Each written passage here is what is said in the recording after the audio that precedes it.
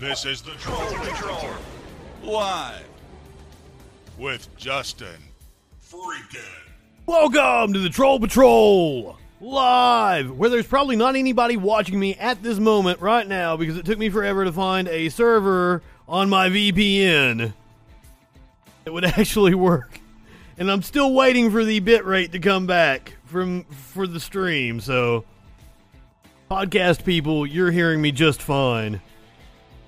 Everybody on Twitch, YouTube right now is wondering, where the fuck is Justin at? Should pop back up momentarily. It ain't working. It's still saying 0 kilobits a second.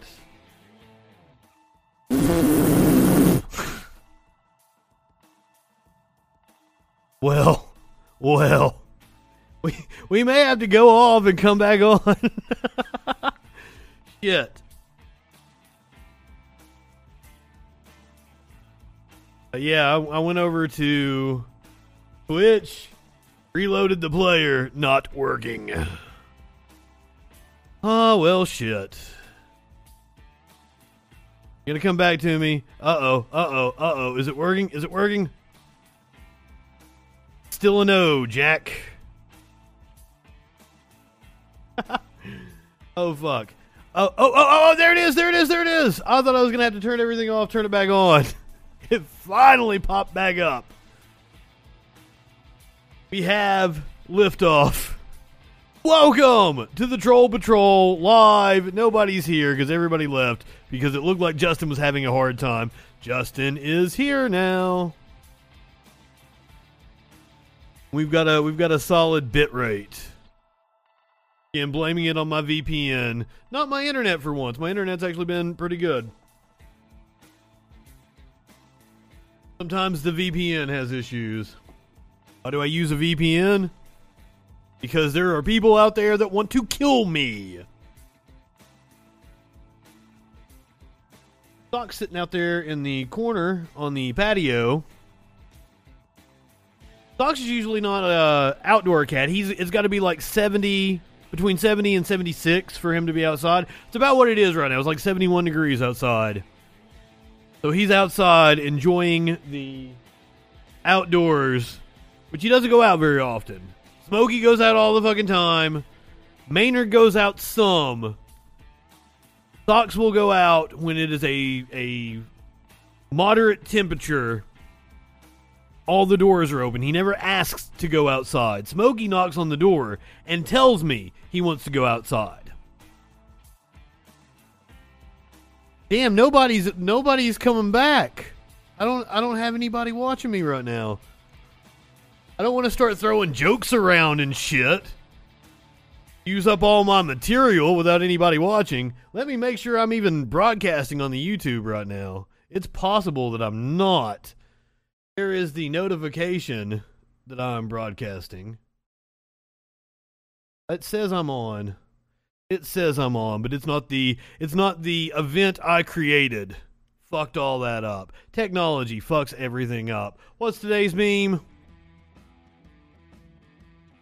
Sorry, not beautiful, and no amount of authoritarian tolerance is going to change that. Now that is an absurd statement. That was a Jordan B. Peterson post on Twitter. Sorry, not beautiful, and no amount of authoritarian tolerance is going to change that. I sounded kind of like Mitch McConnell there. That statement is absolutely absurd, especially when juxtaposed to a Sports Illustrated swimsuit model's cover. But that statement is incredibly salient when you pair it with a picture of Mount Rushmore. Holy fuck, that works. Sorry, that is not beautiful, and no amount of authoritarian tolerance is going to change that.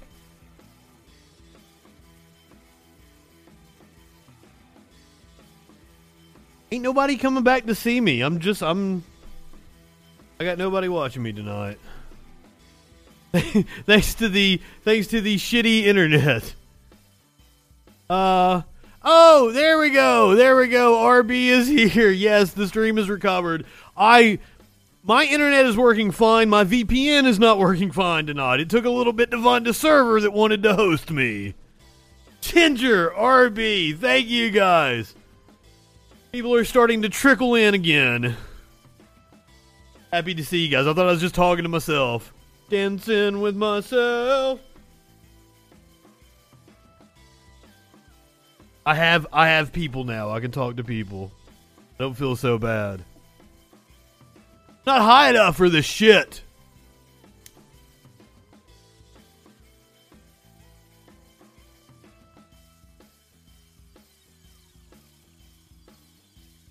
I've got at least two now. Two of the best. Dustin, welcome. Oh, earlier today, I received an incredibly gracious birthday present from possibly you, Dustin. Might have been a different Dustin. I've got more than one Dustin that watches. I believe it was you. And I am incredibly grateful for your generous donation. Thank you. You are helping to make this week like the best birthday week I've ever had. Like, seriously, things are wonderful right now in my life. The universe just keeps giving me gifts. Tonight is the season finale of Better Call Saul. I don't blame you for making donations through Bezos. I contacted a bunch of people today, though, that don't watch me on Twitch ever, and I'm like, hey, do you have Amazon Prime? Because you could just give me free money, because they give you a free sub every month. Please, if you've got Amazon Prime, go subscribe to my channel. Now, you know I'm not one to ask for money or anything. I'm grateful for the donations, but if you really want to get me a birthday present, donate to one of my favorite charities, the Innocence Project, Amnesty International, the Southern Poverty Law Center. Those are like my three favorite charities. I regularly give to them. That would warm my ice cold heart.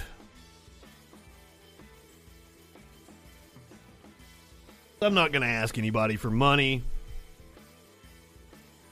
I just want you guys to share me out. Be sure to smash that like button! Ha! What a fucking birthday. I forgot when I was naming off the things that the universe was giving me for my birthday week, from the Bob's Burgers movie to the Better Call Saul season finale, the George Carlin documentary. I forgot to mention my favorite wrestler is challenging for the world title for the first time in like 10 years this weekend on my birthday. Sparkles is taking me out to a bougie-ass restaurant. We're going to watch Full Metal Jacket from my favorite director in 4K on Saturday. She made the most awesome-looking birthday cake for me. This is my brownie cookie cake that is infused with a shit ton of marijuana. The cookie isn't edible. The brownie isn't edible. The icing is edible. God damn. Oh, you only experience Wi-Fi issues when I'm on? That is weird. It's the tech gods working against me. Oh, so had this dude on YouTube responded to my George Carlin, laying the smackdown on Dave Chappelle video from last night. Said that George Carlin would have hated this woke BS.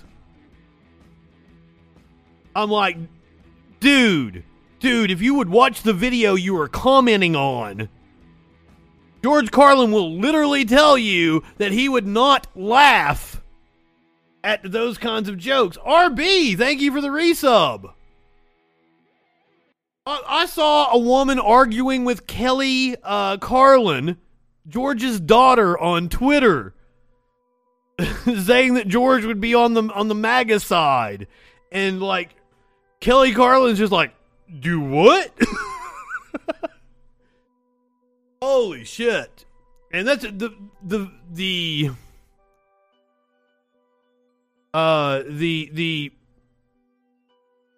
George Carlin documentary is fantastic. It gets a little dark. I wasn't expecting it to be that dark. But at the end, there's like a 5-minute montage of just like video pictures of all the shit that's happened in the last 10, 15 years since he died, juxtaposed with his comedy. It's amazing. It's amazing. Highly, highly recommend the George Carlin documentary. It was on HBO. I think it premiered Thursday or Friday of last week. Oh, what we're going to talk about on the show?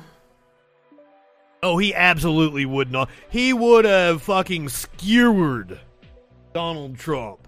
And we are going to talk about Donald Trump tonight because now Kellyanne Conway has a book coming out, and she has said apparently after the pussy grabber tape surfaced, Donald Trump actually thought about quitting.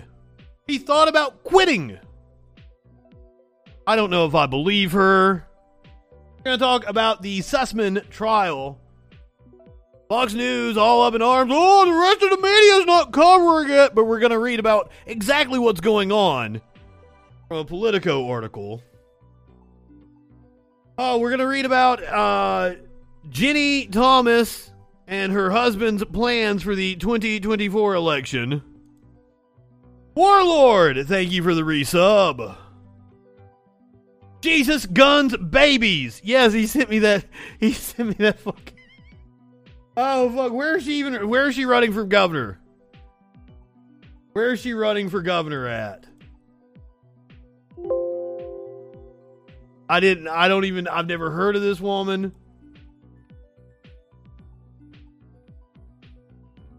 Jesus, guns, babies. She has on the side of her of her tour bus. Jesus, guns, babies. Oh, fuck. She's running in Georgia? I had no clue she was running in Georgia because that is not a primary she stands a chance in. It's between Purdue and Kemp in Georgia. And we're going to get to that. Tomorrow is election day in Georgia and like 5-6 other states. We're going to give you the rundown of the races we're going to be watching tomorrow night.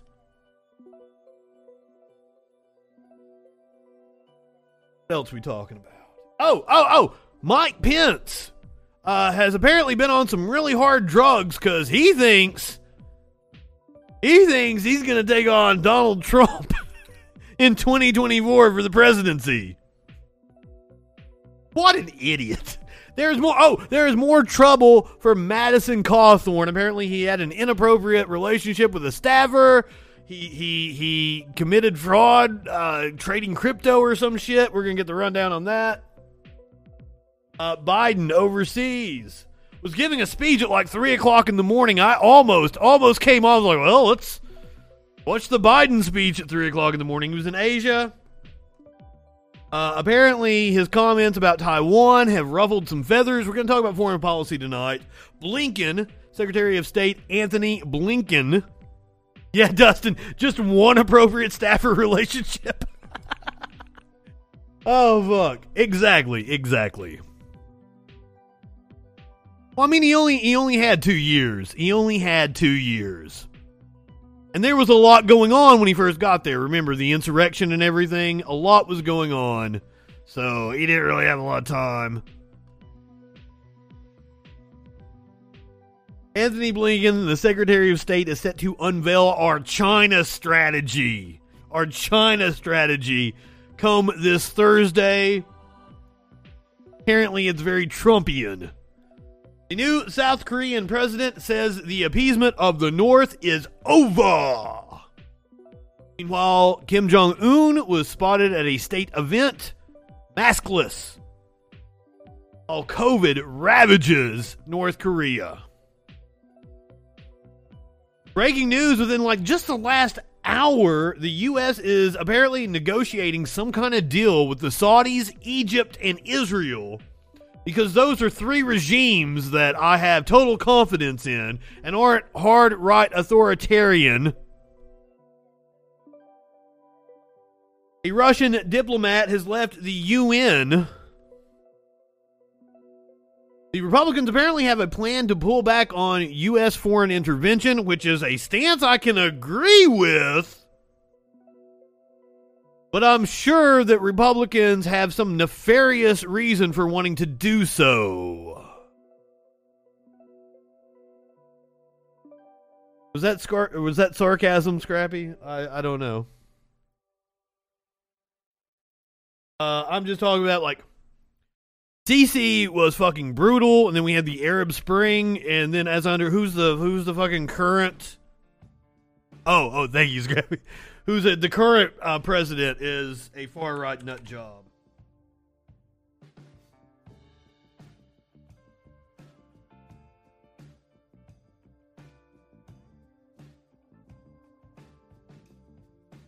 Oh, wait a minute, it's Sisi? What? I thought he was ousted.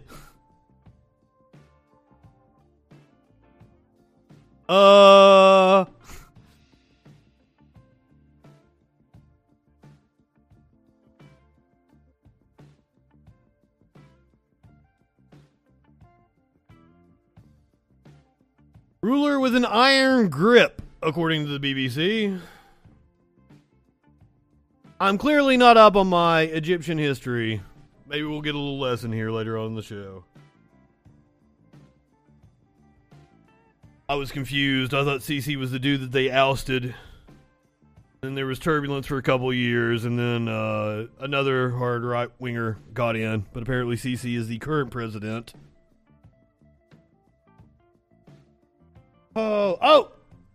I didn't play this yesterday. I had the video of Pastor Greg Locke from Tennessee, but every other fucking left-winger had played it, so I wasn't going to play it. But news, apparently Pastor Greg Locke is no longer tax exempt. That the church he runs no longer has tax exempt status. We'll play the little clip that went viral over the weekend. And we'll talk about Locke's tax-exempt status. Also, I'm going to show you some cheetahs sleeping with a park ranger. That's not the only video of cheetahs I saw today, which was incredibly sweet. Apparently, cheetahs are fucking friendly big-ass cats.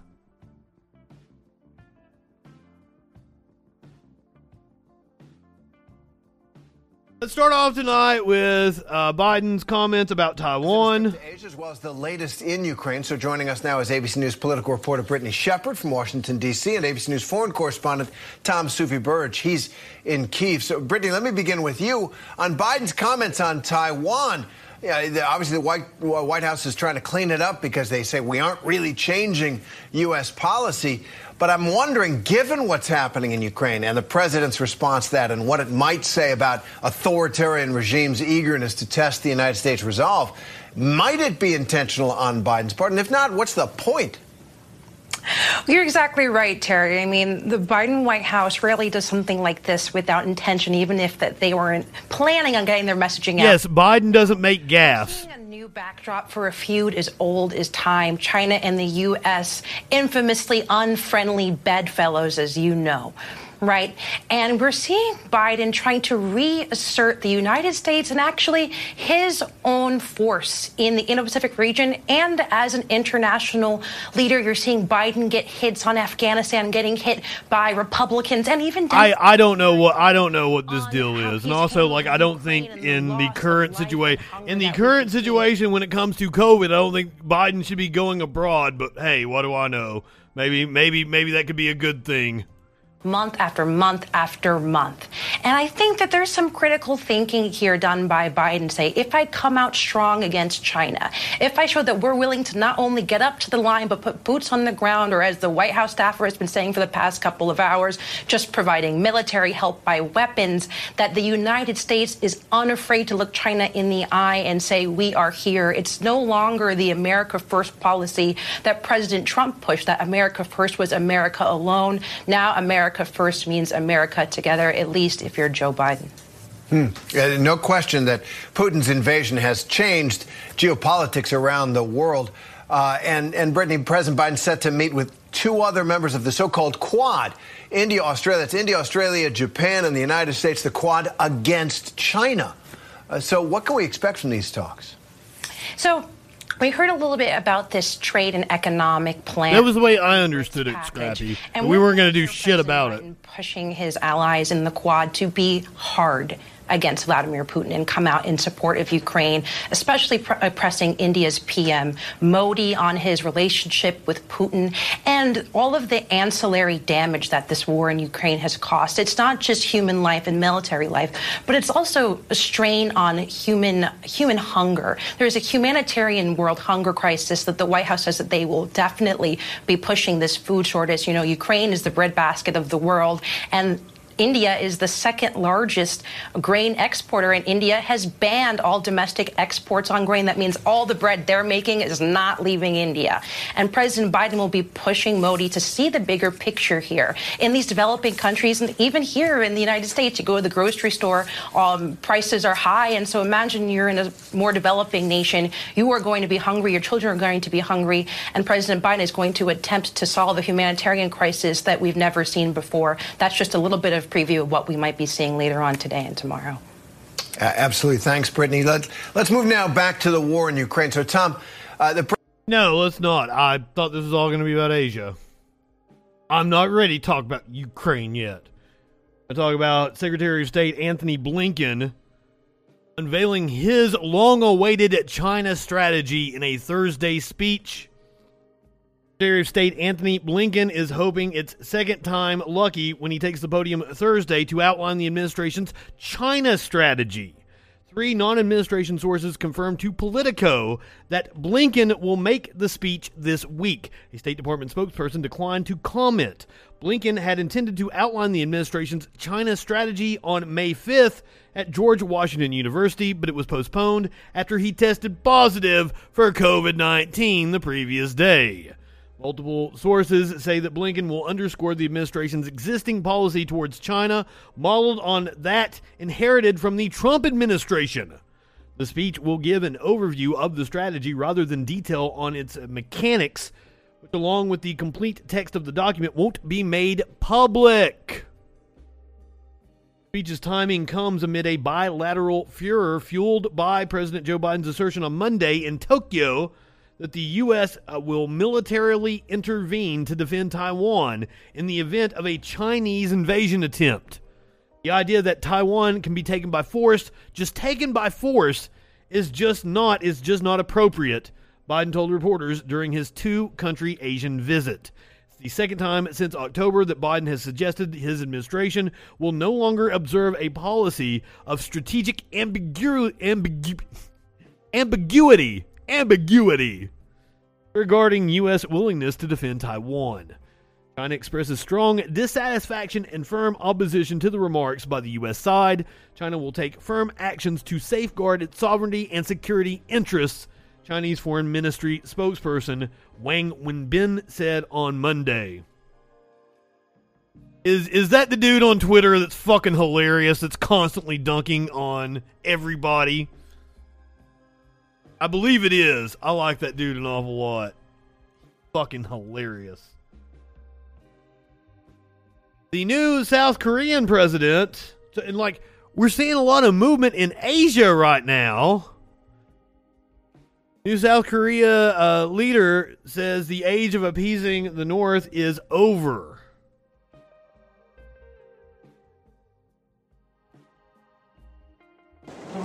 South Korea's new president, Yoon Suk-yeol, sets up a new sign for his desk. A gift from US... The buck stops here. Just in Seoul, a popular quote from the late US President Harry Truman. A former prosecutor just 2 weeks into his presidency and fresh from a summit with Biden. Yoon is now dealing with a North Korea expected to launch a long-range missile or conduct an underground nuclear test any day. Our response would be stronger and firmer than it has been before. We will coordinate closely with our U.S. Look, we really are moving towards World War III, aren't we? A leader who's given a 5-year plan of what he wants to achieve militarily, he seems to have no interest in talking whatsoever. How do you convince him to talk? I think the ball is in Chairman Kim's court. It is his choice to start a dialogue with us. I do not want North Korea to collapse. My hope is for North Korea to prosper alongside South Korea. At the same time, Yoon says he believes his predecessor's policy of prioritizing dialogue with North Korea has failed. That's what I was so hopeful after that happened. Temporarily escape North Korean provocation or conflict is not something that we should do. Many Old Prescott Bush. But the policy of being over-concerned about the other side's feelings does not work and has proven to be a failure in the past 5 years. South Korea is one of 13 nations President Biden announced today as joining his new Indo-Pacific Economic Framework, already criticized by China, South Korea's largest trading partner. Even if we strengthen our alliance with the United States in security and technology, it does not mean that we think our economic cooperation with China is unimportant. So I do not believe it is reasonable for China to be overly sensitive about this matter. President Yoon says he believes China should abide by the rules-based international order. At a time when that order is under pressure around the world, South Korea's president is clear that his country's future, at least for the next 5 years, is firmly by the side of the United States. Now, when it comes to his discussions with President Biden about expanding the joint military drills, we know for a fact and from experience that Pyongyang will be angered by that. But President Yoon says it is the duty of every military around the world to maintain their readiness. John? Paul, a crucial time to have a discussion like this. Thank you so much. I'm not liking what I'm seeing right now. The events going on in the world, they give me pause.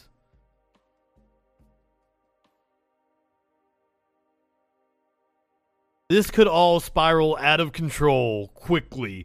And I shudder to think what would happen if we have Republican control again come next year of the Senate and the House, come 2024. Jesus Christ. Kim, other North Koreans attend large funeral amid COVID worry. A huge number of North Koreans, including leader Kim Jong-un, attended a funeral for a top official, state media reported Monday, as the country maintained the much disputed claim that its suspected coronavirus outbreak is subsiding. I wonder what the official died of. You want to take bets it was COVID? Since admitting earlier this month to an outbreak of the highly contagious Omicron variant, North Korea has only stated how many people have fevers daily and identified just a fraction of the cases as COVID-19. State media said on Monday that 2.8 million people have fallen ill due to an unidentified fever, but only 68 of them died since late April, an extremely low fatality rate if the illness is COVID-19, as suspected. North Korea has limited testing capability for that many sick people, but some experts say it's also likely underreporting mortalities to protect Kim from political damage. Of course, the official Korean Central News Agency said Kim attended the funeral on Sunday of Hoyeon Chu-hao, a Korean People's Army marshal who played a key role in grooming him as the country's next leader before Kim's father, Kim Jong-il, died in late 2011. What was one of the country's biggest state funerals since his father's death, a barefaced Kim Jong-un carried Hyun's coffin and with other top officials who wore masks before he threw earth to his grave with his hands at the National Cemetery. Him and hundreds of masked soldiers and officials also deeply bowed before Hyun's grave, state TV footage showed. Didn't say what he died of.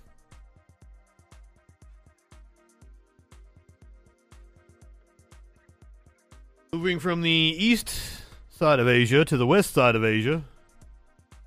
Negotiating deal among the Saudis, Israelis, and the Egyptians. That's also northern Africa. The Biden administration has been quietly mediating among Saudi Arabia, Israel, and Egypt on negotiations that, if successful, could be a first step on the road to normalization of relations between Saudi Arabia and Israel. Which usually means it's a deal to sell arms. Just saying, when they say normalization of relations, they mean they want to sell fucking arms.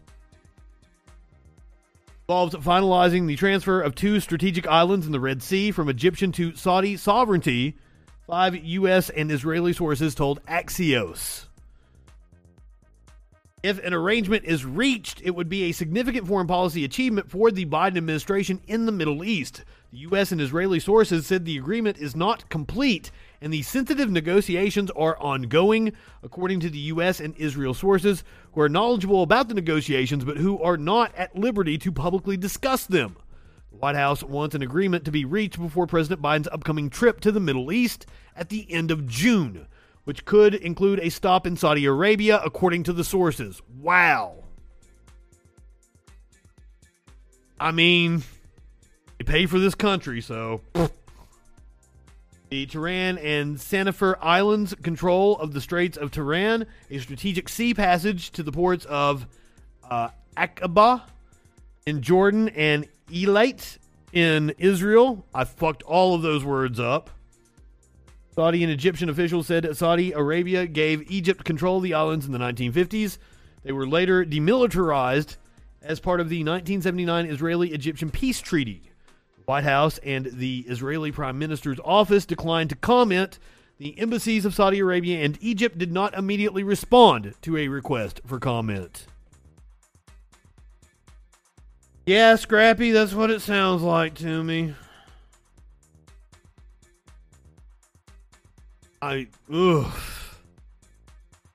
None of this sounds good. A top Russian diplomat leaves the United Nations over Putin's warmongering. Boris Bondarev had been a senior figure on Russia's mission to the UN since 2019. The counselor for the Russian mission to the United Nations in Geneva has resigned his post in shame. In shame. Hey, sassy! Resigned his post in shame with a damning hate letter to Russian President Vladimir Putin. Hate letter! We're reading from the Daily Beast. It's calling the February 24th invasion of Ukraine not only a crime against the people of Ukraine, but perhaps the most serious crime against the people of Russia. A bold letter Z crossing out all hopes of... What is he, Zorro? Crossing out all hopes and prospects for a prosperous, free society in our country. Boris Bondarev had worked at Russia's foreign ministry since 2002, first in Moscow and then in Geneva, during which he said the levels of lies and unprofessionalism in the work of the foreign ministry has been increasing all the time. It is highly unlikely the former diplomat will go back to Russia, but there has been no confirmation about if he defected, and if so, to what country. I don't know about the Z thing. Is this something I need to read up on? Mysterious Z painted on Russian tanks closing in on Ukrainian border. A Z written in the Roman, not Cyrillic alphabet has been painted on a number of Russian military vehicles rolling towards Ukraine. While the world continues to watch Russian troops mass and maneuver along Ukraine's vast borders, an esoteric group of investigative journalists and military experts are focusing on an ominous Z that has started appearing on military hardware heading towards Ukraine. Video posted on social media has shown hundreds more tanks, communications vehicles, and rocket launchers bearing down on the border. Now, clearly this was before the invasion. Many of those captured on camera have been painted with a Z inside a large white square. Bellingcat reporter, Bellingcat is awesome. Also an organization that if you wanted to do something for my birthday, if you insisted to give money somewhere, Bellingcat would be a great organization to support. Eric Toller says his group has been monitoring Russian military symbols for the last 8 years, but they have no idea what the Z's are, and haven't seen them before, so assume the worst, I guess, fear.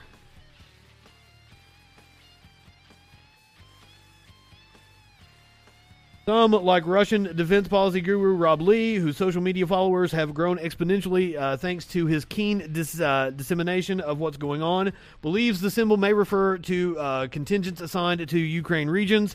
It appears Russian forces near the border are painting markers, in this case Z, on vehicles to identify different task forces or echelons.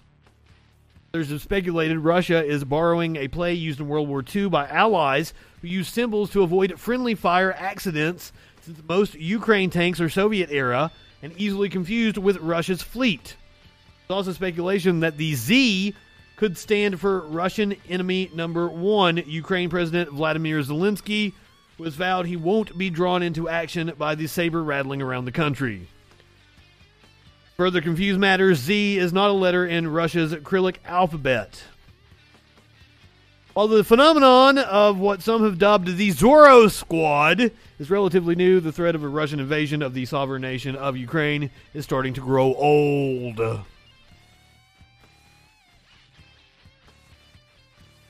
Well, we learned something.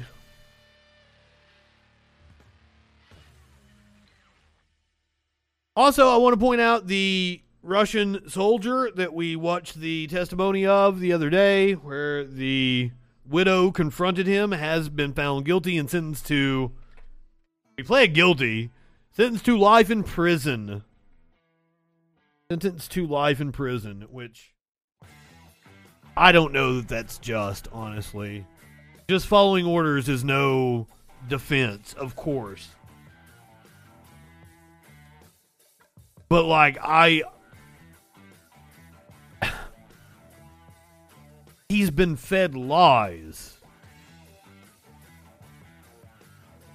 The people that need to rot in prison are commanders. The people that actually did this, not the rank and file soldiers.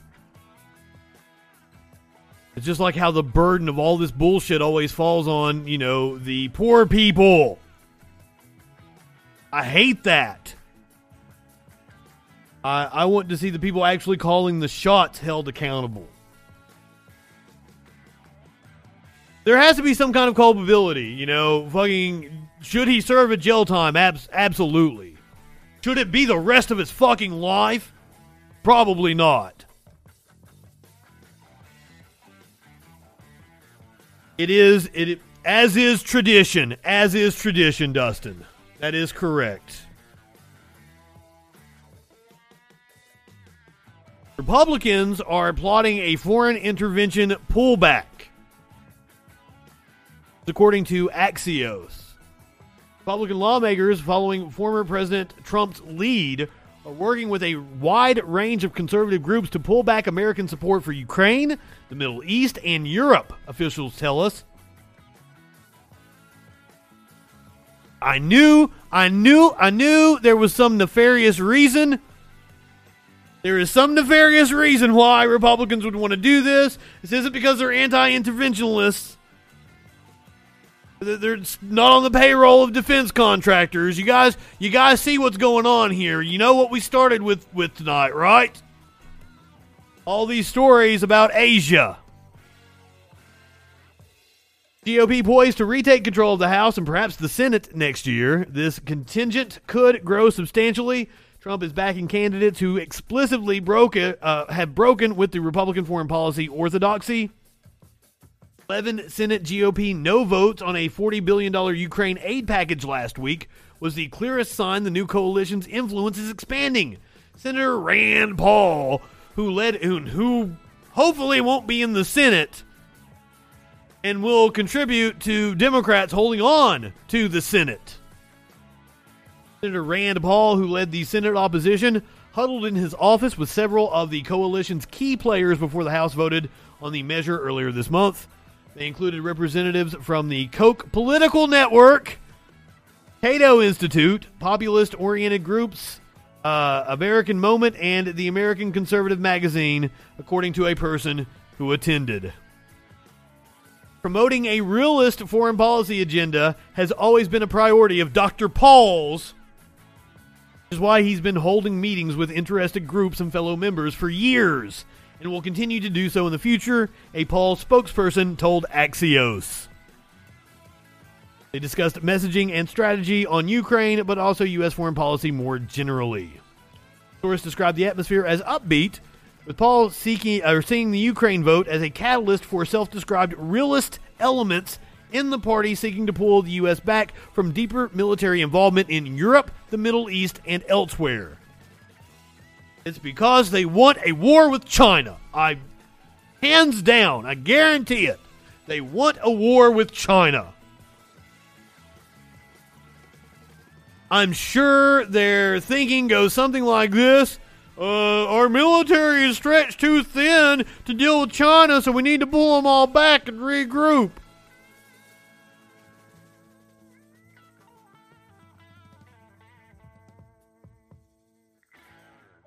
Let's talk about elections, shall we? First, we're going to cover the elections going on tomorrow, in which races we need to watch out for. 11 primaries to watch in Alabama, Arkansas, Minnesota, and Texas. We're reading from 538.com. Races to watch in Alabama, the U.S. Senate, the 5th Congressional District, the Governor and Secretary of State. When Republican Richard Shelby announced in February 2021 that he would retire, the odds seemed high that deeply conservative Alabama would replace the results-oriented incumbent with a culture warrior in the mold of Trump, but the state's GOP primary for U.S. Senate hasn't quite shaken out that way. Trump initially endorsed Representative Mo Brooks, a Trump loyalist who was the first member of Congress who said he would object to the 2020 election results, and Brooks did indeed lead in most polls during 2021, but the former business counsel of Alabama President Katie Britt, Shelby's former chief of staff, jumped into the race with her old boss's endorsement, and former Army helicopter pilot Mike Durant, whose 1993 capture in Somalia was dramatized by the movie Black Hawk Down, poured $9.5 million into his own campaign. Meanwhile, Brooks's campaign struggled, and by mid-March, he was trailing both Britt and Durant in the polls. Trump noticed that in March and withdrew his endorsement. But a funny thing happened after Trump pulled his endorsement. Brooks started rising in the polls again. The Club for Growth, the anti-government spending organization that had jockeyed with Trump for influence within the party, is still backing him and has spent more than $4.4 million on his behalf. Perhaps as a result, Brooks gained 13 percentage points between late March and mid-May, according to Emerson College. And according to an average of the two most recent polls, Britt currently has a 31% support, Brooks 27%, and Durant 25%. If, as seems likely, no one receives a majority of the vote, the top two finishers will advance to a runoff election on June 21st. With Brooks leaving the House to run for Senate, Republicans will also choose a nominee in his deep red 5th Congressional District, which is my district. Which shouldn't be deep fucking red. It's gerrymandered. Madison County Commission Chairman Del Strong leads the money race. Del Strong is an asshole. Know him personally. Know Mo Brooks personally. Also an asshole. Leads the money race with $1.1 million raised, but he has come under fire for relocating a local Confederate memorial. Strong says he did so to protect it. Second biggest fundraiser. Goddamn.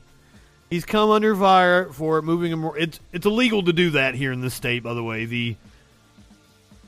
the state passed a law against removing memorials. It's insane. It's insane. There's also an unexpectedly spirited Republican primary for governor, despite the fact that popular incumbent Governor Meemaw, as we call her, Kay Ivey, is running for re-election. And just in case you guys don't know who Kay Ivey is, we need to show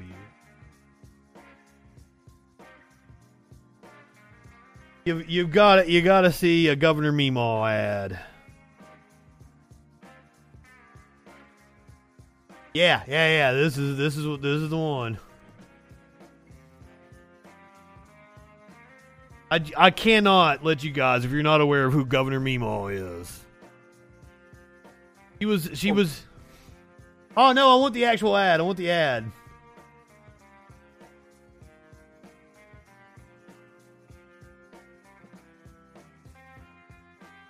Yes. Here we go. He was the lieutenant governor for Robert Bentley when he was busted for having an affair with one of his staffers, used state money to cover it up. That's why he was ousted and she became governor. I'm Kay Ivey. If Joe Biden keeps shipping illegal immigrants into our states, we all gonna have to learn Spanish. My message to Biden, no way, Jose. That's why I sent Wow. to protect the southern border. And that's why we banned sanctuary cities in Alabama.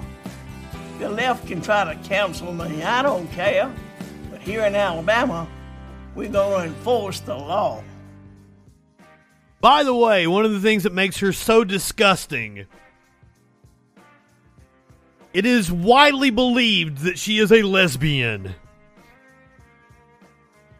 And that she lives with her lover. And she is a disgusting Republican.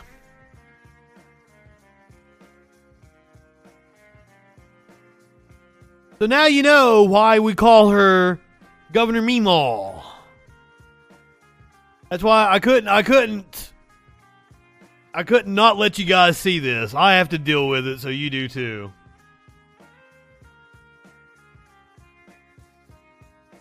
In Arkansas, the races to watch are the U.S. Senate and the governor's race. On paper, Republican Senator John Boozman shouldn't be in any danger for re-election.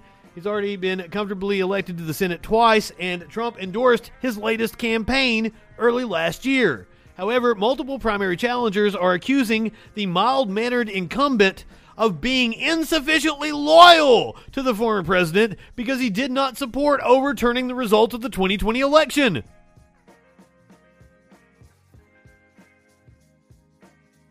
Oh, as such, Boozman hasn't taken the race for granted, having spent $4.9 million from his flush campaign coffers and getting another $3 million in air cover from outside groups.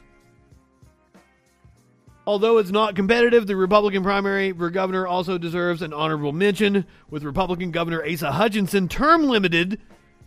Major Arkansas politicians like Lieutenant Governor Tim Griffin and Attorney General Leslie Rutledge initially threw their hats in the ring, but ultimately former Trump Press Secretary Sarah Huckabee Sanders cleared the field with her old boss's endorsement. She is now well on her way to becoming the 47th governor of this dark red state, a job her father, 2016 presidential contender Mike Huckabee, once had.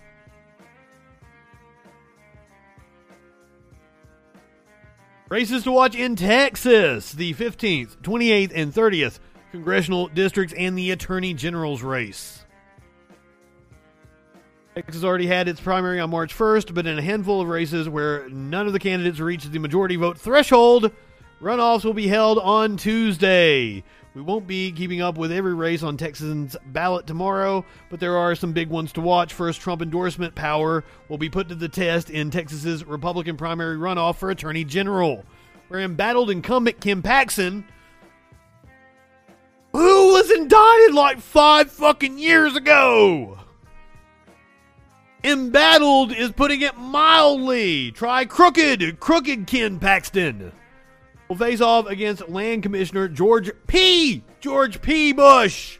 George P. Bush. Yes, yes. Son of that fucking Bush. It's the main test of Trump's endorsement power on the ballot in Texas tomorrow, and so far, polling suggests that Paxton is well positioned to win. A poll from Dallas Morning News, University of Texas at Tyler, for example, gave the Trump-backed incumbent a 6-point edge over Bush. Notably, however, Republican Governor Greg Abbott has stayed on the sidelines for this race, while Lieutenant Governor Dan Patrick, who has publicly clashed with Bush in the past, endorsed Paxton. No Democrat has won a statewide race in Texas since 1994, yet it's worth keeping an eye on the competitive Democratic primary runoff for Attorney General taking place on Tuesday between Rochelle Garza, a former American Civil Liberties Union lawyer from Brownsville, and Joe Jaworski, a former mayor of Galveston. Polling on the Democratic side has been sparse, but the aforementioned Dallas Morning News, University of Texas at Tyler survey had Garza leading Jaworski for the party's nomination. If she was a lawyer at the American Civil Liberties Union, more than likely that's the candidate that I would back. I'm assuming. Beyond the marquee Attorney General's race, though, we'll also be keeping an eye on a handful of congressional races in and around Dallas, for example. State Representative Jasmine Crockett is seeking to succeed the retiring U.S. Rep. Eddie Bernice Johnson, a Democrat, in the predominantly black 30th District after barely missing the majority vote threshold needed to win outright in March.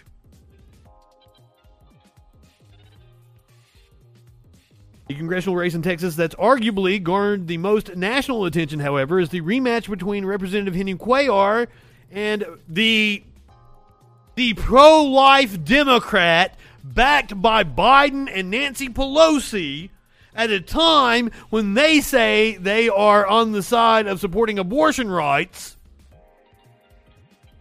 and progressive attorney Jessica Cisneros in Texas's 28th District. The Democrats will go head-to-head again after Cuellar netted only 49% of the vote in March, compared with Cisneros' 47%. It's going to be tight. Cuellar also only narrowly beat Cisneros in 2020, but the incumbent could be in real trouble this year. Just ahead of Texas's primary, the FBI raided Cuellar's home and campaign office, though his attorney has since said that Cuellar is not the target of the investigation. Even more damaging for Cuellar, though, is the revelation that the Supreme Court might be ready to overturn Roe v. Wade, the 1973 decision that established the constitutional right to abortion. Cuellar has a reputation as an anti-abortion Democrat, and Cisneros and progressive allies have sought to highlight that. Cuellar, for his part, has tried to downplay his anti-abortion stances, releasing a statement in May that the leaked Supreme Court decision was not based on precedent and would further divide the country during these already divisive times. What a cop-out fucking statement. Exactly what we don't need from a Democrat. Minnesota primaries are actually on August 9th, but we're getting an appetizer of sorts due to a special election in the state's first congressional district after the death of former Republican Rep. Jim Hagedorn. In February, both parties will choose their nominees to replace him on Tuesday. The biggest name in the 10-person Republican field is former Minnesota Republican Party Chair Jennifer Carnahan, who was also Hagedorn's widow. But both of those connections came with baggage. Carnahan was forced to resign as state party chair last year after a top donor with whom she was close was indicted for child sex trafficking. Though she denied knowledge of the crimes, multiple former party employees also took the opportunity to accuse Carnahan of covering up workplace sexual harassment and fostering a hostile work environment. It was also recorded in December of 2020 saying of her husband, "I don't care, Jim, he's going to die of cancer in 2 years, so be it." Since Hagedorn's death, his family has also sued her over what they claim is a failure to repay medical expenses. She sounds perfect for the Republican Party. On the Democratic side, former Hormel Foods CEO Jeffrey Ettinger, boo! Automatically don't like him. Former CEO, fuck off. Give me civil rights attorneys. That's who I want running as Democrats. Former Hormel Foods, which also not a very good food brand. CEO Jeffrey Ettinger. Sorry if any of you guys like that Hormel chili. Looks likely to emerge as the nominee, having outraised his closest rival, 423,000 to 36,000. He'll face an uphill climb in the August 9th general election. Southern Minnesota District elected a Democrat as recently as 2016. It rocketed rightward during the 2010s and now has a 538 partisan lean of plus 14 Republican.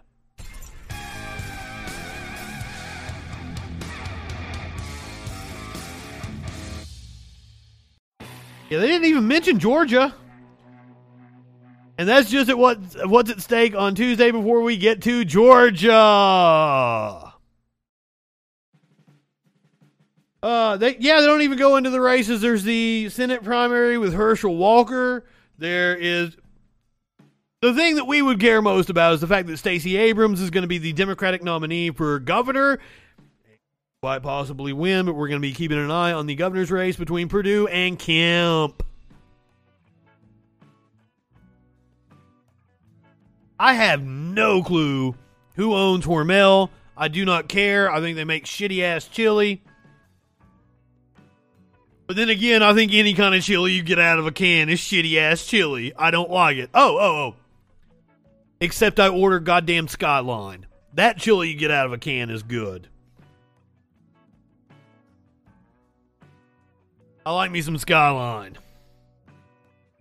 Fuck off with your Hormel and all your other fucking chilies. I make my own, bitches. Hell, the last couple times I've had Skyline, it's been like a knockoff recipe. I've been making my own. And I'm getting damn fucking close to nailing it. Then I won't have to spend $5 on a little ass can. Cincinnati chili, bitches. You know, you hate to see it. This next story, it couldn't happen to a nicer guy. He definitely looks good in drag. I have the picture. It's way far down here now. Here we go. Look how cute he looks. He has just had an onslaught of bad press over the last few weeks. And now it continues. More accusations coming the way of Madison Cawthorn. We've got a new development now in a story that broke right as we were coming on the air about this new House Ethics Committee investigation just announced. New member of Wham! Congressman Madison Cawthorn, the North Carolina Republican, who just lost his primary election, basically. He is now responding to what we're hearing. NBC's Julie Sirkin is on Capitol Hill. So, Julie, first, explain this investigation. It sounds like relates to a couple of things. Cawthorn's use of crypto, apparently. Julie wore the puffy shirt. We are also now getting the response from Congressman Cawthorn's office. Fill us in.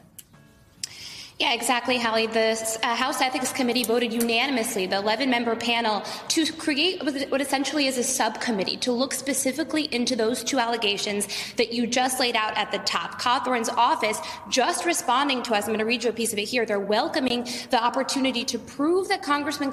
He's on his way out. Why wouldn't you just refer it to the Justice Department? Prosecute him as a private citizen. What the fuck? Why do we have to waste taxpayer goddamn dollars on hearings? Don't you motherfuckers have more important shit to do? No, he spilled the beans on Republicans, so he must pay. You can't leak dirt on people on Capitol Hill. And the Democrats are going to be complicit in holding him accountable for doing that because they also have dirt they want to hide. Fuck off. Cawthorn committed no wrongdoing and that he was falsely accused by partisan adversaries for political gain. They reiterate the inquiry is a formality. Their office isn't deterred in the slightest from completing the job the Patriots of Western North Carolina sent us to Washington to accomplish. That job Cawthorn will be in for just a couple more months because, as you mentioned, he lost his primary election. So couple more hours.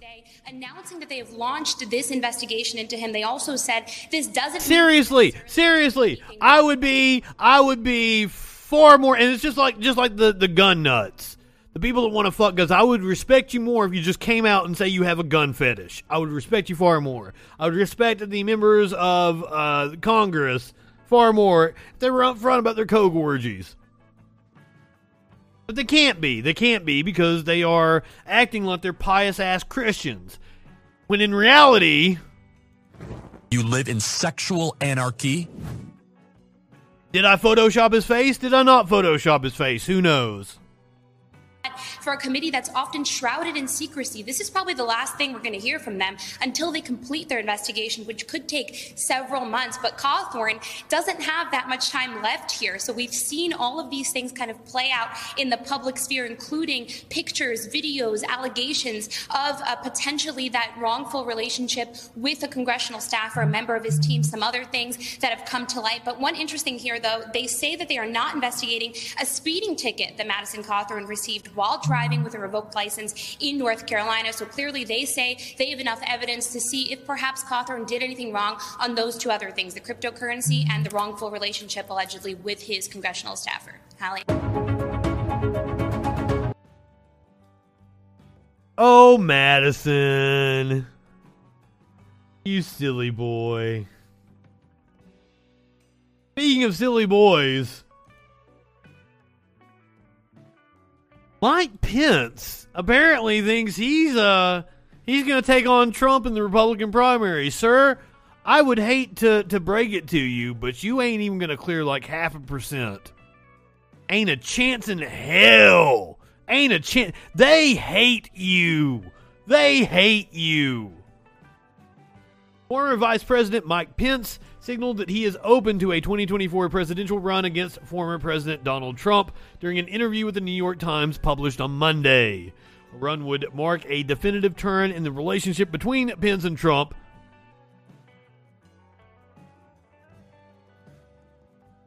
I would have thought the definitive term would have came when Trump supporters were chanting "Hang Mike Pence," and they had the gallows set up and everything. Remember that? So the growing rift between them has been evident for some time. Back in March, Trump admitted the two had not spoken for a long time. "We'll go where we're called," Pence told the Times during the interview, which was conducted last month. Pence added that he and his wife, Karen, would approach the matter through prayer.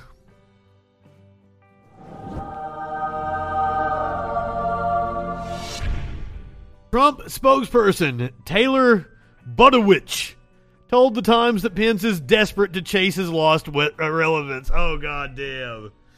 Reality is, President Trump is already 82-3 with his endorsements, and there's nothing stopping him from saving America in 2022 and beyond. Pence will stump on Monday for Georgia Governor Brian Kemp ahead of Tuesday's primary election, the Times reported. Kemp earned Trump's ire for refusing to back his baseless claims around the 2020 election. Trump subsequently endorsed Kemp's opponent, former Senator David Perdue, and donated to a political PAC aimed at unseating Kemp.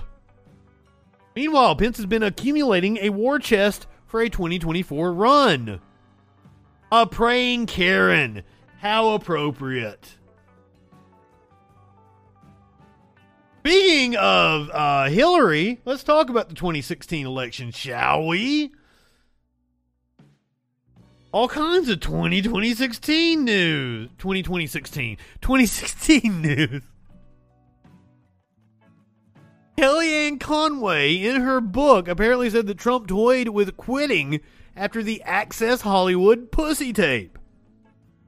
I was floor director for a TV station. That night I was floor directing. I remember exactly where I was. Me, the dude that has no fucking idea what he did yesterday, remembers exactly where he was in the TV studio when I heard the grab her by the pussy. Oh my God. I was like, well, that's it. He's lost, surely. Surely. Donald Trump considered dropping out of the 2016 presidential race after the leak of the now infamous Access Hollywood tape showed him boasting that women let him grab them by the pussy, according to Kellyanne Conway. Now, I do not believe her. I do not believe her. I do not believe her. Were there people around Trump telling him that perhaps he should drop out? Were there Republican operatives trying to pressure him to drop out? Yes, I'm sure. I'm sure that happened. Kellyanne Conway is lying just to sell books, I'm sure. I am sure. This was just to make news. This was to get stations talking about her book. Well, Kelly, it worked. Conway, a former Trump campaign manager and senior advisor, made the surprising claim in her new memoir.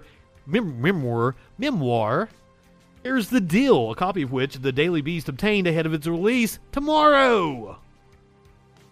Writes that on the night of October 8th, 2016, in the secrecy of Trump Tower, she and Trump huddled around the corner from the elevator landing on the 24th floor to mull the future of his candidacy. Trump had seen reports that the GOP could force him off the ticket or hold a vote to expel him amid the fury over his disgusting comments captured on video a decade earlier. Should I get out of the race? Trump asked Conway, according to the book. Conway's description of what was happening in private stands in stark contrast to Trump's public comments. The then candidate told the Wall Street Journal late on October 8th that there is zero chance I'll quit. I never ever give up. There's no way his ego would have let him quit. Absolutely not. You actually can't, Kellyanne Conway quotes herself as saying, unless you want to forfeit and throw the whole damn thing to Hillary. I'm assuming Kellyanne Conway just has a hatred of Hillary Clinton. So let's hear her talk about Hillary for like 10 minutes. And it looks it's like 15 minutes. God damn, I'm sorry. He's with a very jury that seems very compromised and a judge that seems to have a horse in this race. For some reason, John Durham said, I'm going to... A jury, notice they're already setting up, because they have made such a big deal about this is the Sussman trial. This is the result of the Durham investigation. If you spend any time in right-wing circles, that's all they're talking about right now, is the Sussman trial. Now it proves Hillary made up the whole Russia collusion thing. Yeah. That trial is currently ongoing. Kilmeade already setting the stage for the fact that, nothing's going to happen to Sussman. The judge is biased, the jury is biased, blah, blah, blah, blah, blah. Fuck off. Going to go ahead with this, and we're going to have this trial with Michael Sussman, who seems as guilty as the day is long. That is just part of what Kellyanne Conway has experienced when she had her 4 years, and of course the years leading the Trump. He seems guilty. Why? Because he worked for Hillary Clinton as an advisor. Her book is now out. It's called Here's the Deal. The special was last night. Out tomorrow, right? It's out tomorrow. Tomorrow. You can order it today. Yes. Please do, Kill Me listeners. And we have a lot. Kellyanne, great special last night. Our special was fantastic. It's amazing. Very special, which is weird. That's never been done before, I don't think, in the history. But you always do things that make history. Here's the Deal is the name. First off, on what Kash Patel said. Yes. When you were, I asked a lot of people who were in and out, we're part of the campaign and we're on the outside and then inside. So I'd watch these revelations come in. It's like, Donald Trump did this, Donald Trump did that. Yes. And I go, what's going on here? Did you notice, were there calls going in? Were there some, I don't know what you're talking about. Nobody was saying that's absolutely not true, but they'd say, I never saw any of this. When some of this stuff was coming in, starting really, October, September? I have no clue what he has just said for the last minute. What in the fuck? What in the fuck is he talking about? And I'm going to assume it's one of those things where if you live in the right-wing echo chamber, it's just the conversation that's going on. But, he sounds nuts to me. What that didn't make any sense. October? Right. Did you ever say to yourself, guys, who is this? Nope. I'll tell you why. We were so busy. We were understaffed, under-resourced, underestimated, underdog campaign. And the strategy was very clear. I was transparent about it every day. There's Donald Trump going to 7 or 8 states, Governor Pence doing the same, speaking in front of the cameras directly to the people. And then I was on 7 or 8 TV shows a day on average, Brian, going through the strategy. We're going to go to Michigan, Wisconsin. We think our message will play in Pennsylvania. We're going to be a little bit less in New Mexico and Nevada. Here's why. And if I were talking to Moscow, you wouldn't have seen me. I was talking to people in Macomb County, Michigan, and Mecklenburg County, North Carolina, not a bunch of Russians. The reason that this took hold... You weren't the one of being accused of talking to Russia. They did have all the king's horses. Yes, right-wingers are indeed fucking morons. And all the media behind them. They didn't have a good candidate. They had a flawed candidate, and they, in case of emergency... Yeah, that is true. Hillary Clinton was indeed a flawed candidate, and that's the problem of not having competitive primaries.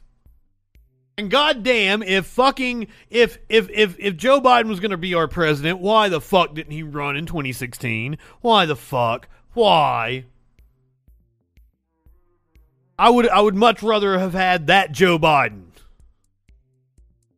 You break the glass, you pull the ripcord, and you come up with another strategy. Their strategy was to pretend that we were being aided and abetted by Russia to win the election. And they didn't leave it on election night. They actually accelerated these rumors and these claims and pretending there was evidence after. Even her husband thinks that, Sassy, and not in a good way. Was being discussed in the Oval Office on January 5th, 2016. I know that's the reason why he didn't run. Trump is going to be sworn in. We're being told, Jared downstairs in the Navy mess, we're being told we want a smooth transition, democracy.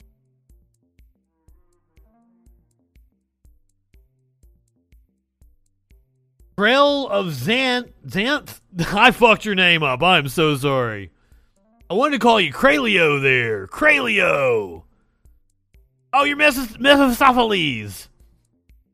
Mephistopheles. What is up? Well, thank you for being a freaking follower again. I love the emote bomb. I could make it to where it like pops up. It's like now the blah blah blah is now a follower, but like I really like the emote bomb. I think that's fun. Democracy needs it. We're a sturdy country, etc. And the fix was in. They came to Trump Tower the very next day. Clapper, Comey, Brennan, the national security team, to brief the president on very scary situations around the world. I don't understand what's so controversial about that statement. That's literally the Republican fucking policy towards Israel. Make Jeebus come back. Literally.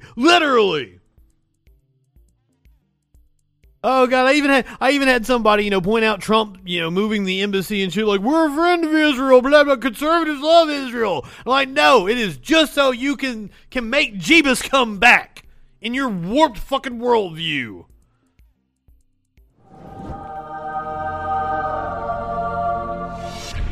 Sorry, got off topic there. Back to Kellyanne Conway and her bullshit. And as they were leaving, I write in my book, Here's the Deal, on sale today, Brian, that Comey takes Trump aside, basically just standing up. And it was as an aside and says, well, we're looking into this. We don't know too much. Seth Meyers asks me about it on TV a couple days later. And then Donald Trump has that press conference on that in the comedy atrium, show. On that, right. And where people used to be funny. I like comedians who are funny. But anyway, Donald Trump, the day after that, he has a big press conference in the atrium of Trump Tower. You'll remember this. Seth Meyers is still funny. He's being asked questions about this, and he's curiously looking around.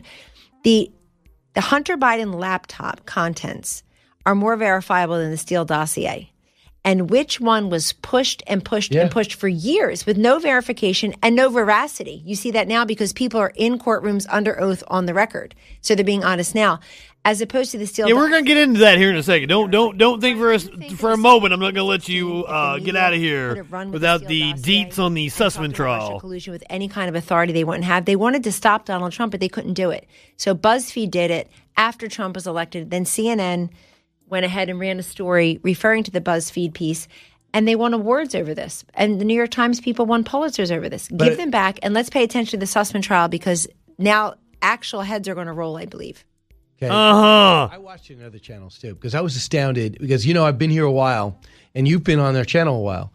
I've never seen such a division between two worlds where there'd be real issues going on, the economy growing, the deficit growing, whatever it was, good or bad. What the president's policy was with NATO, there's stuff to talk about. So I'd be preparing for a show and we'd be talking about, okay, the president wants to pull out of NATO.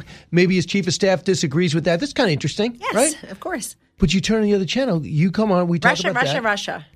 Was nonstop. And about this, and so you'd be like, I don't know what you're talking about. And after a while... Honey, you turn on Fox News right now, and all you guys are talking about is CRT and woke culture and all this fucking bullshit. The Sussman trial is the first thing that you can even, like, call newsworthy that Fox News has covered probably this entire fucking year. Some of the things on the laptop have been verified as real. The Department of Justice have said some of the contents are real. Now, if you were trying to plant evidence, and wouldn't you put some real things in here on a fake laptop? But once again, like, what does fucking Hunter Biden, what do these fucks think the Hunter Biden laptop proves? What's on the laptop that I should care about? And why do you feel that Trump's connections to Russia, which are well established, which the Mueller report goes into, which the Senate Intelligence Committee report goes into, why are you trying to downplay that? I almost understand why some of the guys and some of the women were like, why do I want to do this interview? They're just going to keep bringing everything about Russia, and behind the scenes, you're getting things going. They would also do it in the Oval Office, and the press room was a joke. The president would. That's right. The president would invite the press into the Oval Office, something Joe Biden does not do. They now have said because he needs a teleprompter, Brian, they have to recreate a phony Oval Office. Is it unbelievable? Isn't it? It's just so people know that these are the facts. What? And President Trump would sua sponte, spontaneously invite the press into the Oval Office. I would assume that the reason why the press isn't going into the Oval Office the way they used to has more to do with, like, COVID concerns and shit and getting close to them, as opposed to, like, the press room, which they probably have ventilation set up and is much bigger.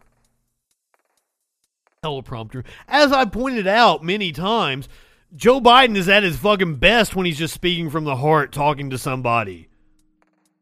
He's horrible on a teleprompter. Oh, but he needs a teleprompter to speak. Idiots. To talk about whatever guest was there, whatever policy prescription was going to go for, whatever was happening legislatively on Capitol Hill. And they would ask him, every question would be about Russia. And you know what? We should have known then what's happening now, which is this, Brian, that this White House wants you to believe what they say, not what you see. And the same thing was happening with Russia collusion. Instead of focusing on what you see and what you want to be true of this policy or that, they're telling you, believe what we say. And I think it's all coming back to hurt them. Hillary Clinton is damaged goods, this ridiculous notion she could ever run for president again, be a 3-time loser. Right. Have at it, lady. Who the fuck said she was going to run for president? Hopefully even she knows not to do that. How weak their bench is. But don't forget that the media didn't just want Donald Trump to win in 2016. They were shocked that he did. And I think the shock and embarrassment of Donald Trump winning in 2016, which is talked an awful lot about in new ways, never before told stories in my book, Here's the Deal, Brian, that bothered them more to be embarrassed and shocked by Donald Trump's election than even him being president. Go down further. Silicon Valley. Because you use Facebook and use Twitter in order to win and get your message out Google and circumvent. ads. And they would determine, you know who told me that? Neil Ferguson in 2017. I can't remember if it was on camera or we're waiting in the break. And he said, you cannot overstate how embarrassed and angry Silicon Valley is that they ignored Facebook and Twitter. You guys didn't. You used it, circumvented, and used social media. And they feel responsible for Trump winning, and they're going to get back at him. And they did. So two people to know there. Jeff Zucker at CNN, Jeff Zuckerberg at Facebook. Let me focus on both of them. They were both. Peter Thiel, hardcore Trump supporter. Sat on the board of Facebook till just like last year. Might still be on the board of Facebook, but I think he left. Fucking dude at Twitter, I forget his name. He was the CEO at the time. Like, they weren't against Trump, motherfucker. Didn't Zuckerberg go to the White House multiple times with Trump? What the fuck?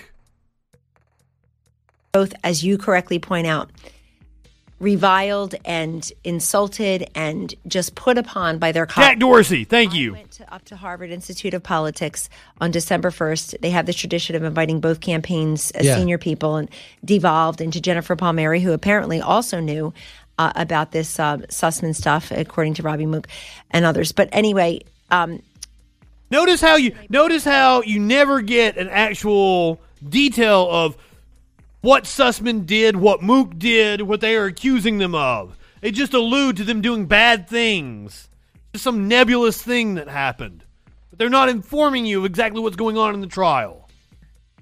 Was being President of excoriated by his colleagues, saying that Trump is your fault. You kept the empty podium waiting for Donald Trump in the right-hand corner. You covered every single word he said. Then we caught him on audio giving him coaching. Correct. Before debates. And so people were mad at him, and what did he do? All of a sudden, CNN had to become the anti-Trump network. Not even their job is to get this story, but their mission was to get the president. Absolutely. And it's all evidence. Yeah, In the 2016 campaign, Brian, people say, what did Zuckerberg do? The answer is nothing, meaning he let us run ads on Facebook. We paid our money. We ran our ads. Same thing on Google, YouTube. We used Twitter. Mr. Trump used Twitter well. And so the net effect of that is we were under-resourced. So we could not do all TV ads. Hillary had unlimited resources. But we knew this is where people were getting information now. It's very natural for you to receive your information digitally. So we invested in that 50% digital ads. Great. Thank you for being a freaking follower. Paid off for us. But Zuckerberg came under fire. How dare you? Why didn't you just not take their money? Why did you help elect Donald Trump? So what happened in 2020?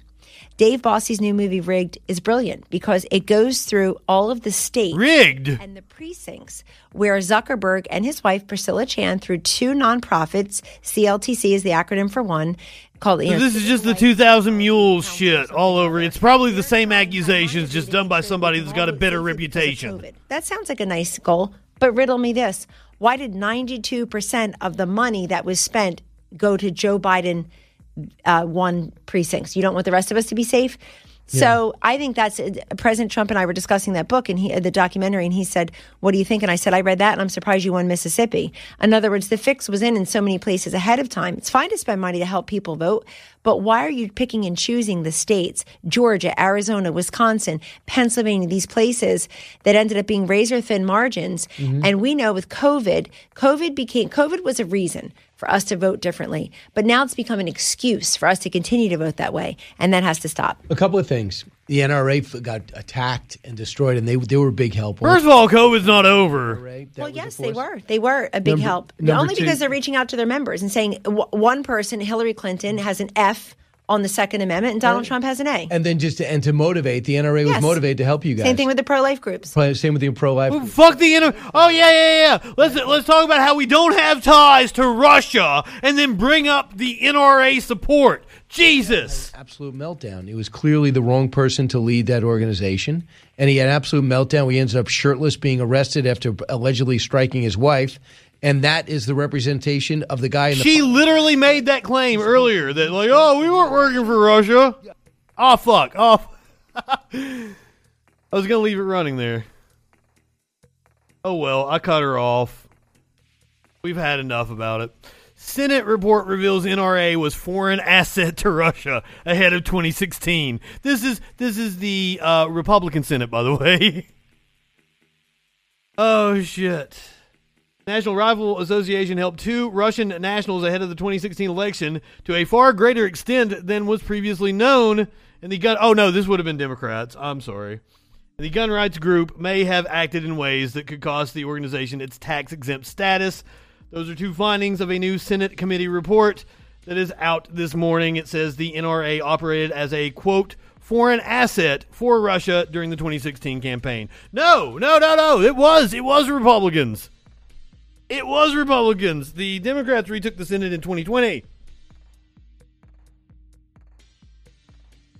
Yes, it's one of my wallpaper on my computer, on all my different monitors, is just different musical acts I really enjoy, and that is a beautiful picture of Lady Gaga.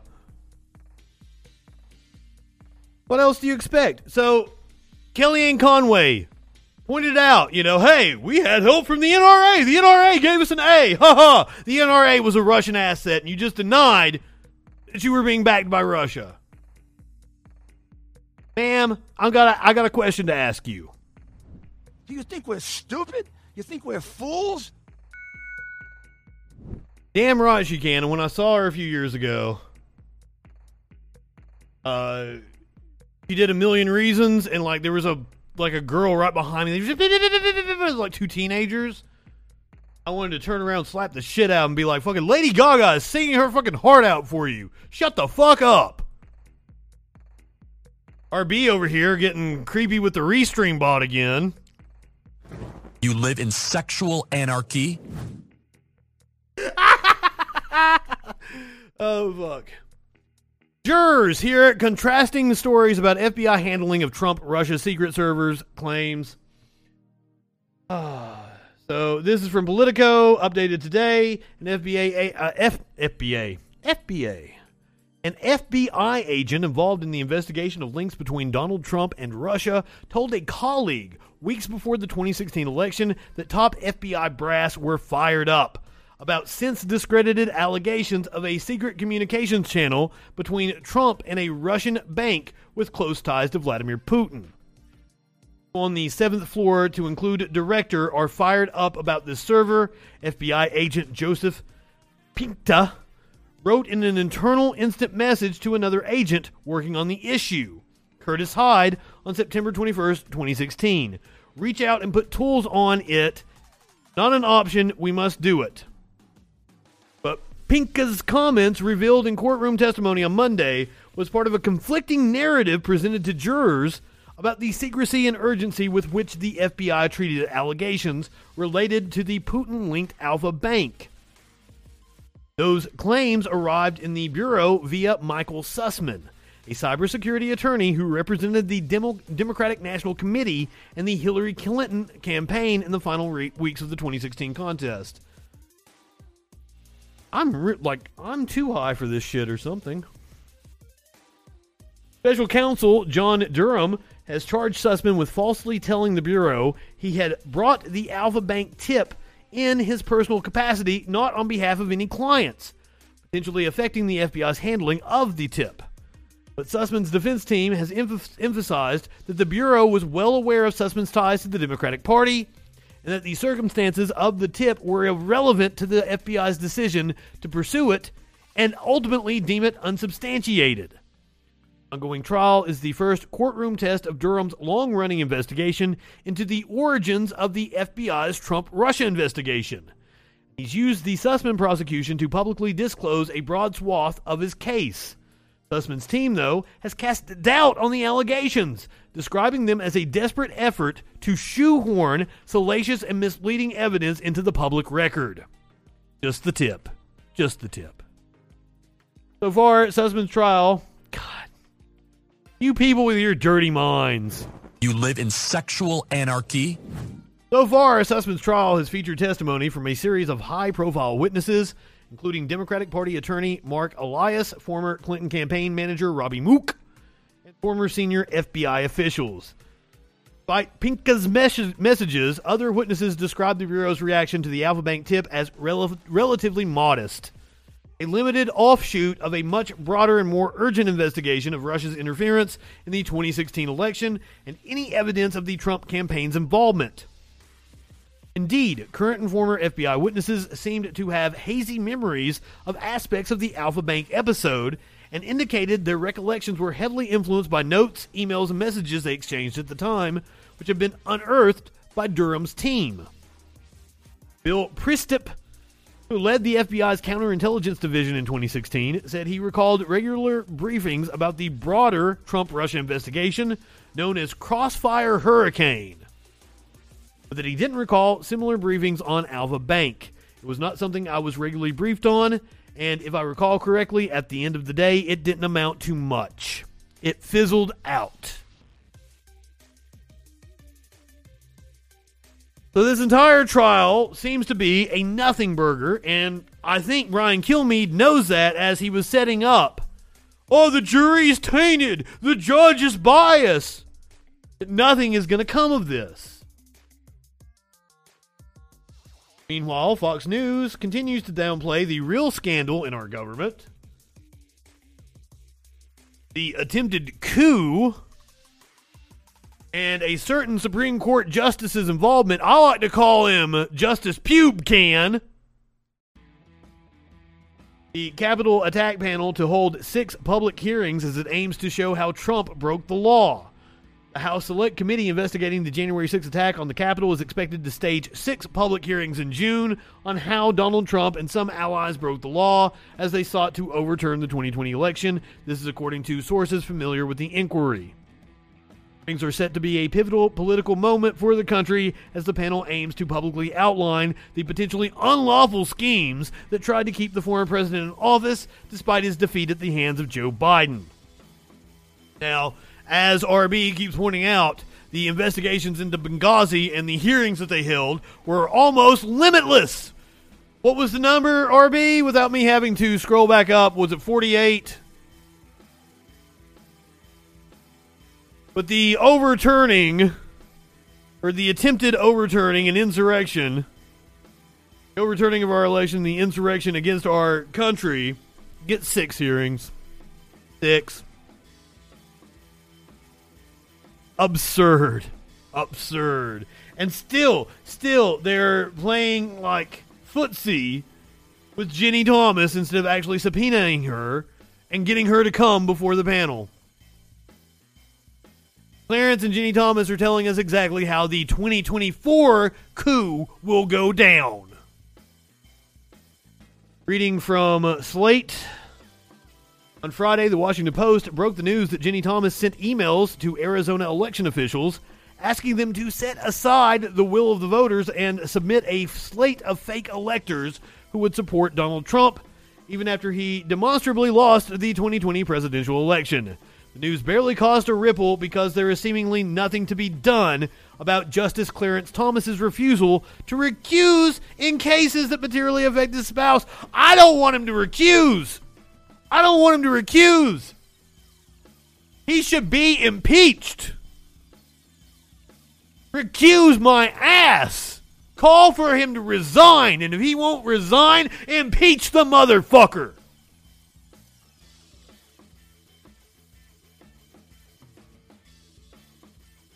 But seemingly nothing can be done about Justice Clarence Thomas, or as I like to call him, Pube-Can. Refusal to recuse in cases that materially affect his spouse, even as he has already decided several matters surrounding the 2020 election. And also because the same spouse had written far more inflammatory QAnon-style texts to Trump's chief of staff, urging him to set aside the 2020 contest, and nothing was done about that either. In reality, of course, there's plenty to be done about Supreme Court justices who decline to be bound by federal recusal statutes and judicial ethics canons. But unless and until there is ravenous public appetite for reforms to the court, we will continue to watch this play out in mute horror. As though it's a Netflix special about the Tudors. I don't get that joke, Slate. And the only recourse we have is to return to our mutton farming. Nothing like this mutton. There's a Seinfeld joke. Forums aside, there is another more crucial lesson to learn from the Thomases' tag team efforts to seat a president who lost an election. What's past is prologue, and what was done sloppily in 2020 is being mapped out by experts for 2024. It's easy to dismiss the demented texts and emails from a sitting justice's spouse to public officials who have long-standing professional connections to that justice as zany conspiracy theorizing. Ginny Thomas can be lumped into the QAnon weirdos bucket with Cleta Mitchell, Sidney Powell, Rudy Giuliani, and Mike Lindell. Do you think we're stupid? You think we're fools? Hapless insurrection enthusiasts who were unable to marshal a single winning argument in an actual court of law after losing the 2020 election. But the other way to look at the texts and emails that were pinging around the highest echelons of power and influence in the weeks after November 2020 is as a warning and roadmap for what is already being put into place for the next presidential contest. But next time, the lawyers won't be sweating brown makeup or referencing cracked pot theories of Italian election meddling. Jesus fucking Christ, pack the courts indeed. Because Republicans are already trying to stack the deck in their favor. We've seen in Pennsylvania they want to win. Mastriano wants to win so he can appoint the Secretary of State. We got the batshit crazy woman in Michigan running to be Secretary of State. Secretary of State controls the elections in the state, and those are the people we don't want near the levers of power. Not the Four Seasons Hotel, though. Four Seasons Landscaping. We watched that clip on the second anniversary of the Troll Patrol, like a month ago on 420. Speaking of QAnon crackpots, Pastor Greg Locke in Tennessee has apparently dissolved his tax-exempt status. I don't know this to be fact. I have looked for evidence. What we have to go by is apparently Locke said it himself. And people have called the IRS for confirmation. The IRS says they have no record of tax-exempt status. But here's what he said. Right now, if you vote Democrat, I don't even want you around this church. You can get out. You can get out, you demon. You can get out, you baby butchering election thief. You cannot be a Christian and vote Democrat in this nation. I don't care how mad that makes you. You get pissed off as you want to. You cannot be a Christian and vote Democrat in this nation. They are God-denying demons that butcher babies and hate this nation. You are a theocratic fascist, sir. You are a gigantic piece of shit. Nation. They hate this nation. Get mad all you want to. I don't care if you stand. I don't care if you throw tomatoes, praise God. I'm about to throw a microphone up in his house. CNN can Man, I wish I had some tomatoes. Be a Democrat and a Christian. You cannot. Somebody say amen. The rest of you, get out. Get out. Get out in the name of Jesus. I ain't playing your stupid games. Bunch of devils. I'm sick of it. Hey, want to talk about the insurrection? Let me tell you something. You ain't seen the insurrection yet. You keep on pushing our buttons, you low down. I don't believe he's gay because he had an affair with one of his staffers. That should come as no surprise to anybody. He's now married to her. But he cheated on his first wife with somebody that worked in the church. Because of course he did. What else would you expect? I wonder how many women he's knocked up and paid for an abortion for. Sorry, compromisers. You God-hating communist America. You'll find out what an insurrection is because we ain't playing your garbage. We ain't playing your mess. My Bible says that the church of the living God is an institution that the gates of hell shall not prevail against it. And the Bible says that we'll take it by force. That's what the Bible says. That's what the Bible... I don't even know what he's referring to. We'll take it by force! Motherfucker, the Bible tells you not to judge others, which you are a master of. It tells you to love your neighbors as if they were your own. It tells you how to treat foreigners in your country. You don't believe in the fucking Bible. You believe in Republican Jesus, which is just a mythology you assholes created. The Bible says it's gonna get worse. It's gonna get worse. I'm to the place. Oh.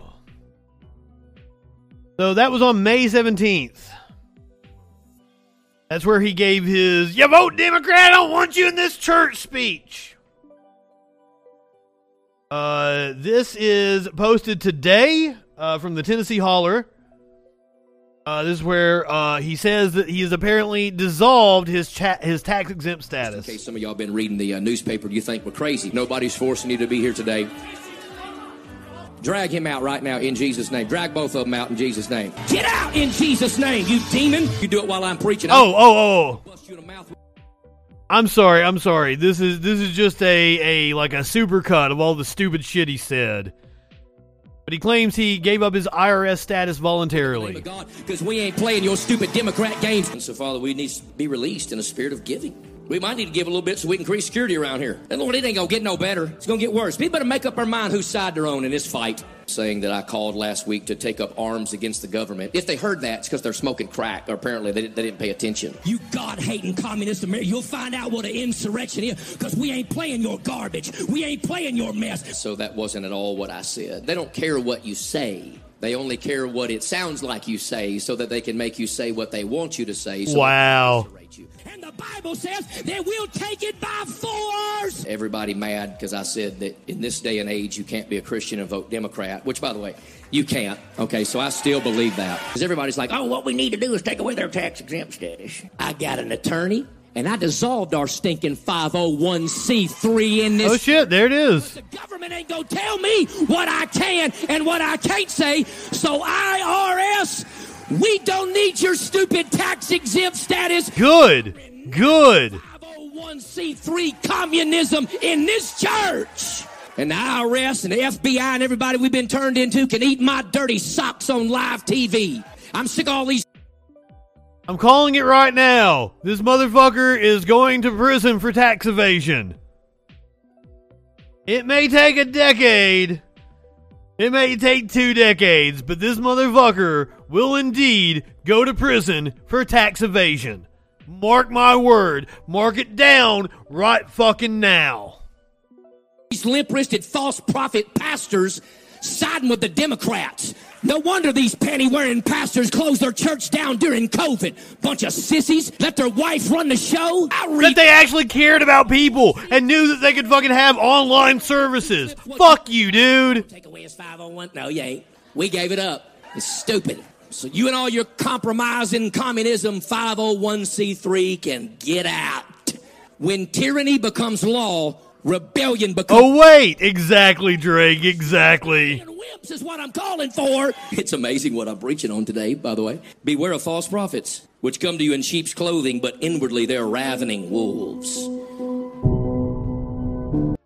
Wow. Yeah, beware of false prophets like yourself, sir, who enrich themselves. By the way, taking the Lord's name in vain meant using God to enrich yourself. Not saying goddamn. Just in case you guys didn't know. I know, you need a palate cleanser after that one. So here's a park ranger who apparently has a family of cheetahs that sleep with him at night. Yes, a family of cheetahs that sleep with this park ranger at night. The forestry department found out, and they decided to verify the veracity of the claims by installing CCTV cameras. Here's what they found.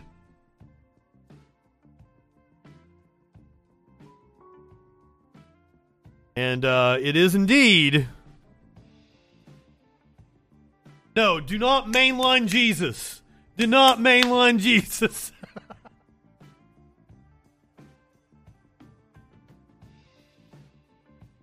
No, I ain't anti-drug. Remember, kids, remember. Shoot up drugs, not schools.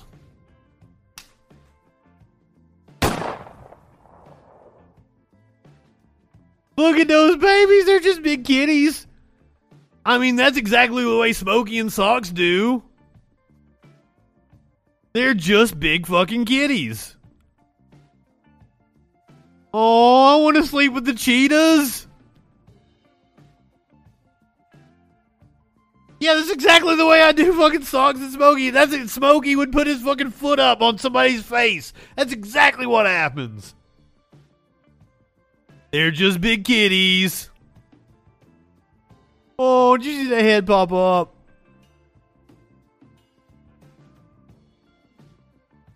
I love them. I want to go sleep. But look at that fucking tail. This bald cheetah is weird, but still comfy warm.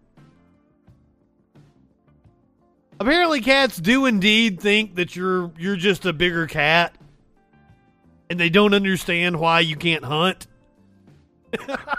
As I understand it from listening to like YouTube cat experts. Oh, they're so sweet. Oh, see, I've got 3 kitties, but only 2 sleep in a pile with me. The third one sleeps at my feet. Yeah, cats are just small, big cats. Okay. And then they find out that we cannot.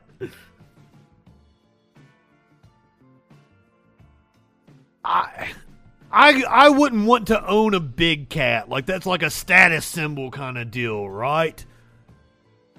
And also, like, unless I've got fucking acres upon acres upon acres, they don't need to be kept by me.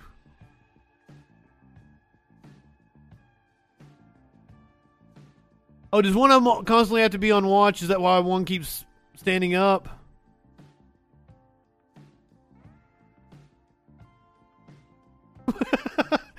I love how they don't care.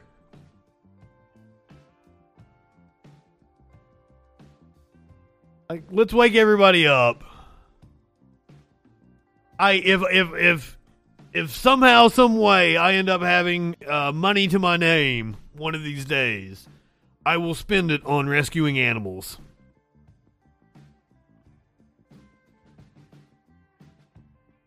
I will have a gigantic yard, and it will be full of animals. I'll go to every fucking shelter I can, and I will get all of the oldest animals. Old puppies, old kitties, you're all coming with me. That's who I like to focus on when I go to the animal shelter.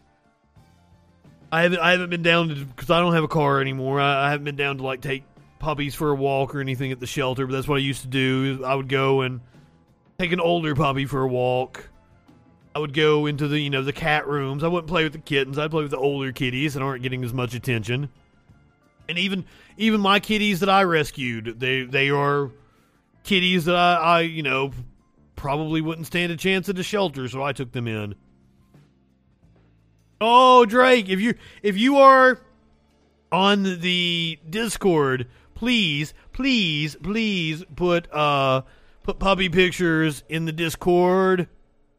Puppy pictures in the Discord.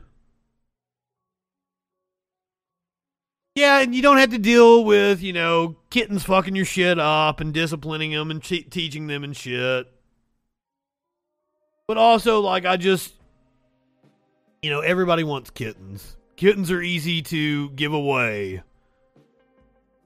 Not everybody's going to take in an older cat, so I want to take in the older cats. Maynard was the youngest one when I got him. He was like 2.5.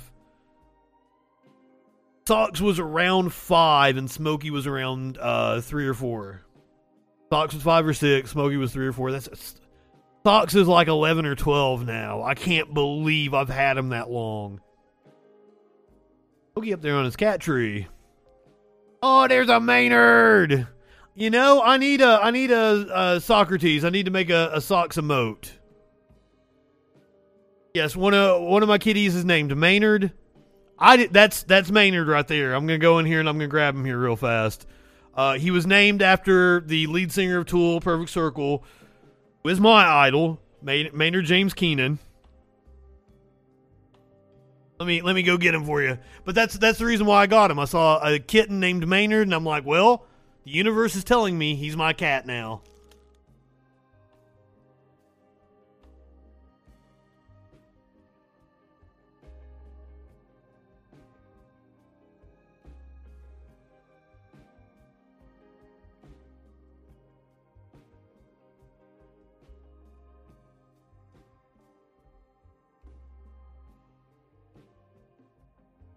I'm sorry, he was not on the bed like he usually is. He's outside. He is like in the corner of the patio. And he's like, I don't want to come in right now. My mom, like, as far as I know, her oldest cat is still alive. It would be like 26 at this time, or 20, 23, 24. Like, it is.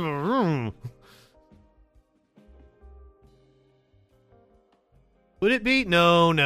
2006.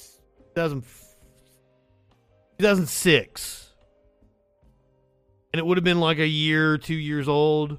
So what would that be? 14, 18. Yeah, I really overshot it, didn't I? It's about 20. 19 or 20. As far as I know, it's still alive, but I haven't talked to my mom in a while. Hey, there's Maynard.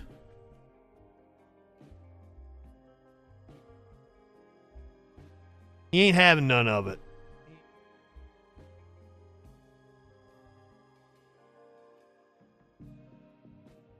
He knew I was going to grab him. What an asshole. And you can't really see him over there. He's next to the cat tree. I'm sorry. I will show off Maynard some other time. Alright, if you're watching on Twitch, I did not kill enough time for Media Winch to come on. I apologize. I do highly recommend you guys check out Media Winch here in a little bit. I do believe it's Meltdown Monday tonight. Yes. Echoplex is already on. You guys want to go listen to music for like 10 minutes. We're gonna raid Echoplex. It's Meltdown Monday with the Media Winch. Go ahead, light one up, tip one back. It's all. Oh, and while I've got several of you in here right now, don't forget on Friday night for the Freak Show, it is my birthday stream. Sparkles and I might be a little late. We might not be starting at 10 p.m. Eastern like usual, and I will also be taking Sunday night off. Go ahead, light one up, tip one back. It's all right to have a little fun before you hit the sack. I'm Justin Freakin'. We'll see you tomorrow night on the Troll Patrol live.